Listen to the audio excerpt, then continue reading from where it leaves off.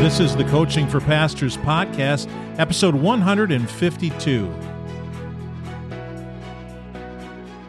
Hey, Pastor, thanks for joining me today. Happy Monday. Good to talk to you. What's the purpose of your church?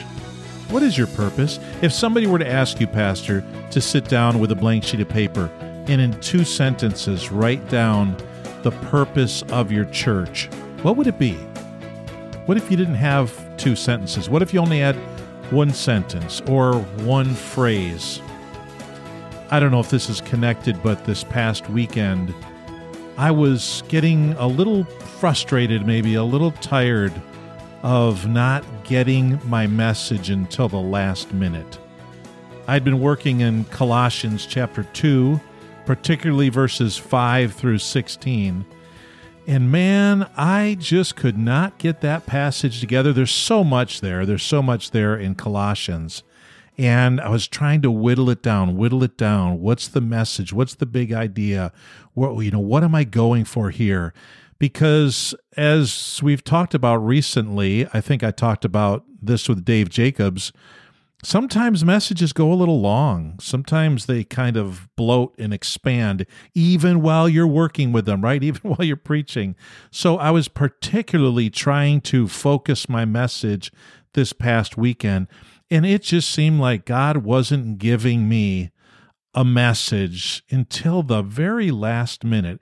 You're working on it all week. You've got all kinds of material, but then you've got to narrow it down. You've got to whittle it down. Well, what is the purpose of your church? I don't know if what I just said about message prep had anything to do with the purpose, except for the fact that when you're working on messages, you want to have some continuity. You do want to have some focus. You want to have simplicity. And sometimes when you're trying to figure out the purpose of your church, you're trying to bring it down to that irreducible minimum.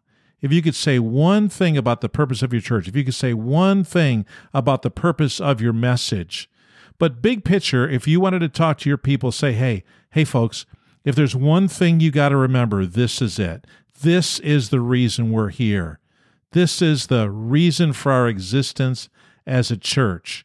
So what am I talking about? Maybe church culture? Maybe church values? The ethos of the place. If somebody came in to your gathering this coming weekend, what would they sense? What would they feel? What's the atmosphere? What's the climate in your church? What's the mood or the flavor? And all of those things are going to be connected to what the purpose of your church is. Now, I'm not talking about standards. I'm not asking, what are the standards of your church? I'm not asking, what are the beliefs of your church? I'm not asking, what are the projects or the goals of your church? What are its associations? Who does it connect with in the community? What other groups does it partner with?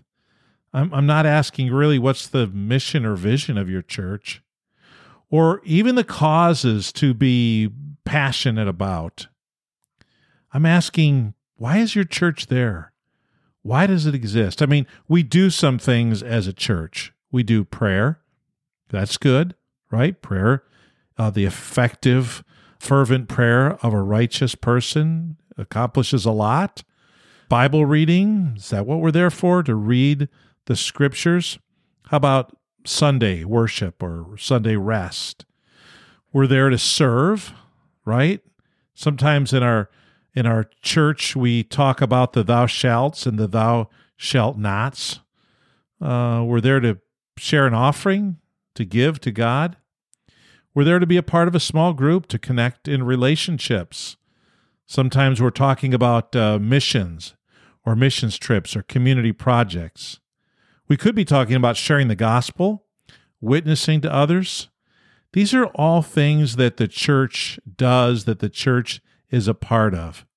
But if you were to put all of these things in a pot, fill it with water just to cover the top of the pile of these things, and then cook it up high, turn the heat up high, get it boiling, what is it going to be reduced to? What is the thing that if you had to tell a church member, hey, as a member of my church, there's one thing. If you get nothing else, there's one thing. What would that one thing be? That's what I want to talk to you about this week, Pastor. I think it's so important. I think it's important that we don't get this wrong, because I believe, and you know what? I could be wrong. It wouldn't be the first time. I could be wrong. But, I've been doing this for a while, along with so many of you. What would be that thing that is so important that we don't miss and that we don't forget while we're, quote unquote, playing church, while we're being the body?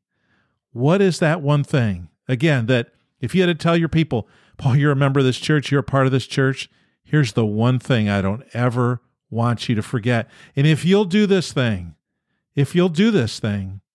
I don't have to worry about all the other things that you might be involved in this church.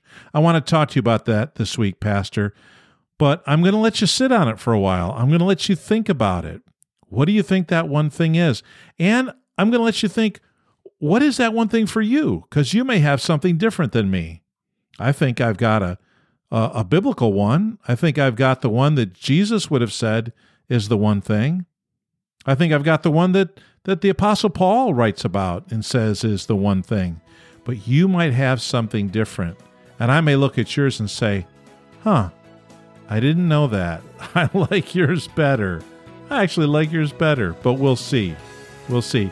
Hey, if you think about it, today's Monday. If you listen to this and you care about doing this and you got a second, send me an email, jeff@coachingforpastors.org. I'd love to hear what you think that one thing is, but I'm not going to tell you the one thing until tomorrow. We'll pick it up tomorrow on episode 153 of the Coaching for Pastors podcast, and we'll talk about that one thing.